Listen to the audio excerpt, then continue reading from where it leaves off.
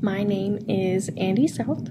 I am a resource special education teacher for kindergarten through 6th grade at an elementary school here in Utah in the United States. This is the start of my second year teaching, so I'm very excited to be at the same school and to continue my career. I started into a career to be at the same school and to continue my career. I started into a career of education just because I myself have always loved the atmosphere of schools, just the collaboration, working with teachers, the peers, everything like that. So I just always wanted to get into that myself. If I could have any other job, what would it be and why? Growing up, it was either a teacher or a dental hygienist, just because with dental hygienists, you get to work very closely with people and connect with them and help them, even if it's just with their teeth. So I always thought that would be cool.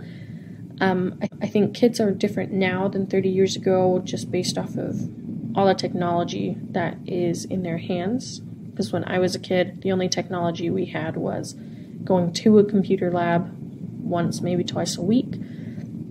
Whereas now most classes do have their own Chromebooks, iPads, all these other types of devices.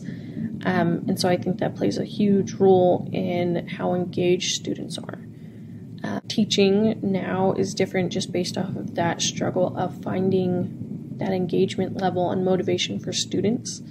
I think a lot of students have a hard time just focusing these days because of all the stimulation that they're getting from technologies. And so I think that's one of the biggest difference these days is just being able to, as a teacher, work with those struggles.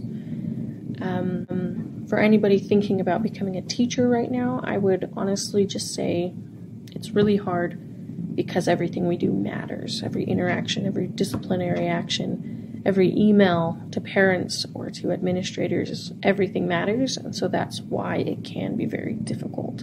But it is very, very worth it.